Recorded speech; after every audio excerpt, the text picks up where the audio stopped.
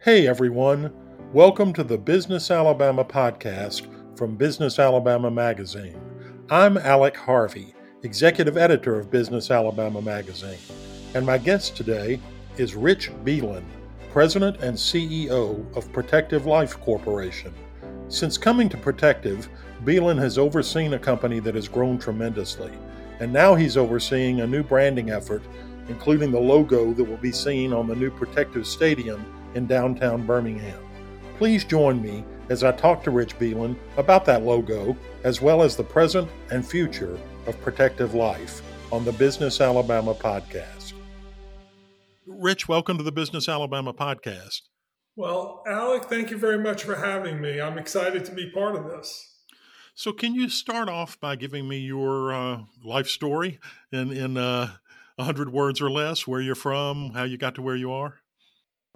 I'm your classic first generation American. My parents immigrated to this country in the 1950s. I was born on the Lower East Side of Manhattan and grew up in Brooklyn. Then I, was raised going to Catholic school, both elementary and high school. I then went on to NYU, have both an undergraduate degree and an MBA from NYU. Started my full-time business career at Arthur Andersen, working as an accountant. I then moved on to Wall Street. I worked for Oppenheimer and Company for 5 years. And then back in 1991, I was approached by Protective to join them to be the vice president of securities. It was a fantastic time for Protective. They had just started to grow pretty rapidly there at the end of the 80s and into the 90s. They were seeking someone to help them manage the bond portfolio, and I had Wall Street and accounting experience. And then I've now been at Protective for 30 years. I've served as Chief Investment Officer, Chief Financial Officer, and then in 2017, I became only the seventh CEO in Protective's entire 114-year history. That's a small list for sure. So can you, I think I grew up in Birmingham and I know the name Protective and I certainly have heard it throughout the years, but I don't think a lot of us know quite how big Protective is. Can you tell me about y'all and the impact you've had on the state? So, Protective was founded in 1907. Today, as of June 30th, we have approximately $130 billion of assets on our balance sheet. We have $1 trillion of life insurance in force. A lot of people, and we'll get to this, I think, a little later about our rebranding. A lot of people, maybe locally in the Southeast, knew Protective. I don't believe they've realized the force that we have become over time and the amount of size we have here in Birmingham.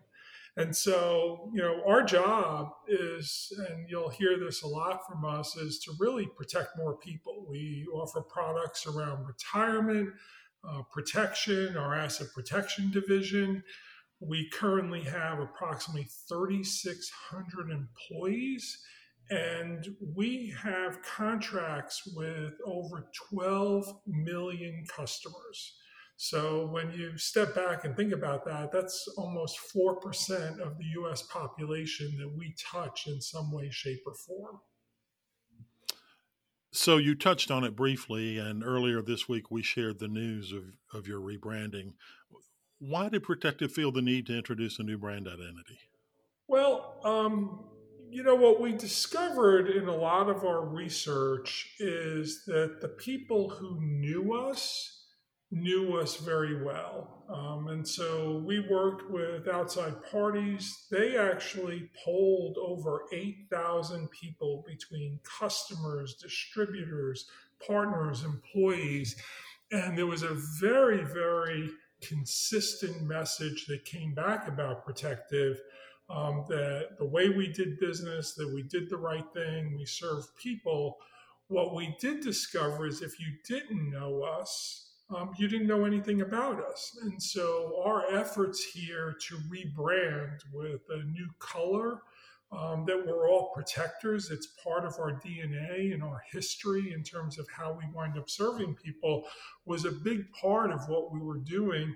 And we've been growing. And we think rebranding ourselves will help us accelerate that growth as we wind up moving forward.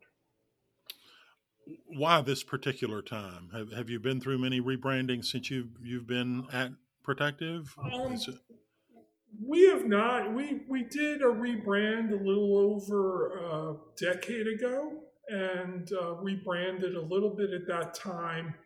But Protective's grown a lot in the past few years. We've done two of our largest acquisitions in history, with Liberty Mutual and Great West.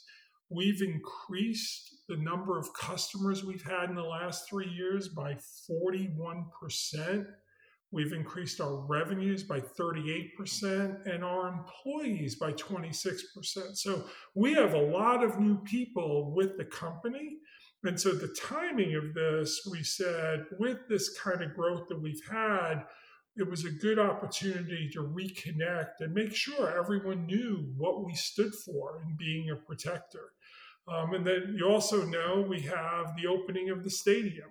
And so we've tried to, time the new rebranding efforts with the beautiful new stadium that is opening in downtown Birmingham. So I'm curious. You mentioned the stadium. Was it a chicken and egg type of thing? Which came first? Did the stadium idea come up first, and you thought, okay, we're going to rebrand now, or was it the other way around? Um, the reality is they came together at the same time. As you probably know, the stadium was really a great community effort. It's a public-private partnership. A lot of people came together. So we knew that we were considering the naming rights on the stadium. At the same time, we saw the growth, and we were looking at ourselves and said, do we need to update and refresh our brand, what we stood for, what we wound up serving all these customers? And so I will say the two came together, and as we brought them together, we recognized the best time for impact was in conjunction with the stadium. And so the new logo is on the stadium as we speak. We launched this week, but we wanted to time it in conjunction so that we could do it all at once and maximize the impact. You mentioned the logo. You're segueing into my questions perfectly. And I think a lot of people who aren't in marketing or have not gone through something like this think that rebranding simply is a new logo, and it tends to go a lot deeper than that, and it seems to have gone a lot deeper than that with Protective. Can you describe what's changed with the new branding at Protective? So, the new branding, one of the things that we talk about and we recognize, people in their personal life are protectors, our employees are protectors. And when we did the research from people, they had that feeling. Our employees really embraced the idea of being a protector, being there for people. And if there's been any example of this, it's been the pandemic. We have a mission to protect more lives. And um, we have now paid since the pandemic over $600 million of death claims to people who died from COVID, to 8,000 beneficiaries. And so if there was any message back to us, is we're by these people's side for life. Some of these policies may have been sold 60 years ago. And so when you wind up buying a product from Protective, what we're saying is we're going to be by your side. We're going to protect your family, the loved ones, the reason you bought the insurance, and we're going to be there to pay those claims at the time it comes. And it's tragic when it happens to a family, that to lose someone in their life. But we know that's part of what we're providing them is the comfort that they can be able to move on and make mortgage payments or make their car payments as a result of the benefits we wind up providing. I know that you all didn't just have a couple of meetings and say this is going to be our brand. How did you land on the elements of the new campaign? So we wound up spending, there was a team, and I give a lot of credit to our marketing team that began, but it really was a collaborative effort within the organization. We wanted to make sure that all of our employees felt aligned with it. So we didn't just have the marketing and distribution people, we had people from finance and legal and other areas, who provide service join into the discussion. And I won't say it was in full agreement from day one, but as we kept working through the brand, and as you can imagine, you go through a lot of logos, a lot of color palettes, a lot of those details that we wind up working on. And really, in the end, we came to a consensus. It was really unanimous at the end as we worked through all of those to make sure we as a company were all aligned. And we introduced it to our employees actually a couple of months ago because we wanted them to be ready once the brand was launched publicly, that we wound up doing it this week. You say you went through a lot of logos and color palettes. Part of this is that this new logo is going onto the most anticipated new building project in Birmingham, I think, this year. Did the whole process take on more weight because you knew it was going to go on this very visible stadium? Absolutely. It definitely took on because we knew it wasn't just, a symbol on a piece of paper. It was going to be on really what hopefully will be an iconic location in the city of Birmingham with this brand new stadium. And we recognized because of its visibility. And if you realize the logo is really, the symbol is two people. It's Protective being by your side. And if you see the logo, you'll notice the second person is actually a small p. And we made that very consciously where we're saying Protective is by your side, but you, the customer, are our focus. You're what we're all about. One of the other things that we did with our brand is we have a series of values. It's doing the right thing, serving people, building trust, all those things.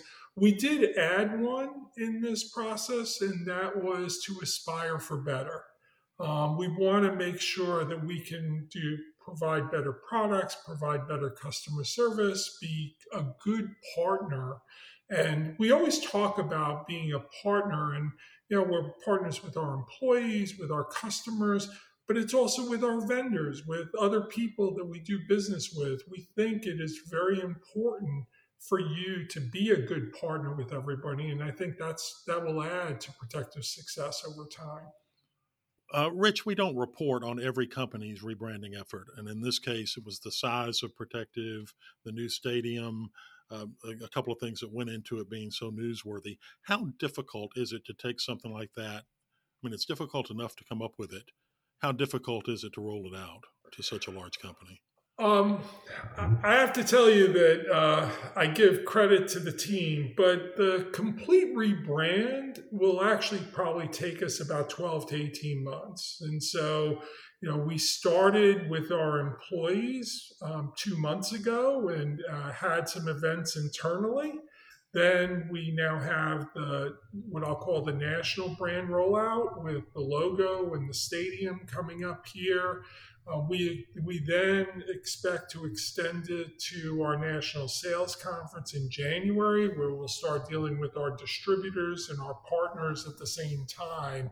So it will be a process. And so we'll see it. We also expect, and it's exciting for Birmingham, as you know, the World Games will be coming next summer. So we'll be able to highlight the stadium and our brand during that process in Birmingham, where we'll get a lot of visibility at the same time. So it is a process. It's not just you launch it, but we're going to continue to extend it to our employees and the messaging as time goes on. And we really do think it's a way to play to our strengths of what we've always done and what we're known for with our customers and our partners. You're rebranded now. It'll take a while to get it all settled and rolled out. But what's next for Protective? You got to live up to the branding, I guess, huh? Well, we'll live up to the branding, but I think it's about growth. I'm excited, and I mentioned to you the amount of growth we've had in our customer base, and our revenues, and our employees. And what I see for Protective is just continued growth. We have a great parent who is very, very supportive of us. They want us to grow as a company. We are protecting more people. The first 6 months of the year, we've had tremendous sales momentum across all of our divisions. I think people have now recognized the importance of life insurance in terms of their financial planning. And so we're getting more recognition. So we're trying to play on our strengths of always being a sound financial player, being there by your side. But we see this continued momentum in terms of growing. And we doing acquisitions is a strategic part of the organization. And I would expect not just the growth on the retail side, but over the next few years, we'll see more acquisition opportunities that'll supplement that growth as a company. So I'd like to pivot a little bit to a section of this podcast we call Business Casual. And it's really just picking your brain about what you read, what you watch, what you do in your downtime. Some of it can be business oriented. A lot of it is how you unwind. Are you a reader? Can you tell me about the last book you read? So I'm a very big reader, just with my investment background and just my own preference. So the book I'm currently reading that I'm almost done with, I like a lot of historical fiction, and so I'm reading a book called The Book Thief, which happens to be about a teenage girl in Germany during World War II and her efforts and her family's experiences during that World War II period. I guess on the other end of the spectrum, do you watch a lot of TV? Have you binged anything recently? I do watch. That's part of the unwind at night. I try not to keep reading emails until I go to bed. And so actually the last show I've been binging is Ted Lasso. Which I find, especially in these difficult times that we've all been struggling through over the last 18 months, is very lighthearted. But actually, as you watch it, there's a tremendous number of leadership lessons in that show. So even as a CEO, how you wind up helping to work and lead your team, work with your employees, you can see a lot of things in that show. It's done in a lighthearted, tongue-in-cheek way. But there's a lot you can learn while enjoying the show at the same time. So you're telling me that Protective has soccer Saturdays now? Well, someone asked me yesterday whether I was going to try and kick a field goal at the new stadium, and I said I don't think I have that much leg to do that. So when you're not trying to do that, how do you tend to unwind? What are some of your hobbies when you turn off the email? So, I love to walk. My wife and I walk all the time. People will frequently find us on Lakeshore around that path by Sanford, walking there. We have a second home off the coast of Georgia. And we spend time walking the beach there. So that's, being outside is probably my favorite activity. As you asked, I read a lot. I usually use my Saturdays to catch up on reading and enjoying. I do hit an occasional golf ball. They don't go straight, so that's been a difficult part there. And I'll admit to you, occasionally on a Saturday afternoon, although it's now football season, I might even take a little nap to try and kind of recharge and get ready for the following week. Well, to circle back around to the following week and the job again, can you just tell me briefly what the best part of your job is? And when I ask that, I've also got to ask what the worst part of your job is. The best part of my job is working with people. Anyone who's known me over the years, they will call me an extrovert. I like always dealing with people. I like seeing them in the hallways. I like working. I like mentoring. I've been very, very fortunate in my career. People always found me, is the way I describe it. They lent me a helping hand, and everyone needs a helping hand in terms of the next place in my career. And part of what I like to do is to, provide that same guidance to another generation. So I just like being around people, and that's why this COVID period where we've been working remotely has been more difficult. You just don't get to see your employees. You don't get to ask about their families, how they're doing. So that's been hard. The worst part of my job, I won't say there's any bad part of my job. I'm very fortunate. But what people are always surprised sometimes is even as a CEO, everybody in their job description has something called other duties as assigned. Regretted other duties as assigned.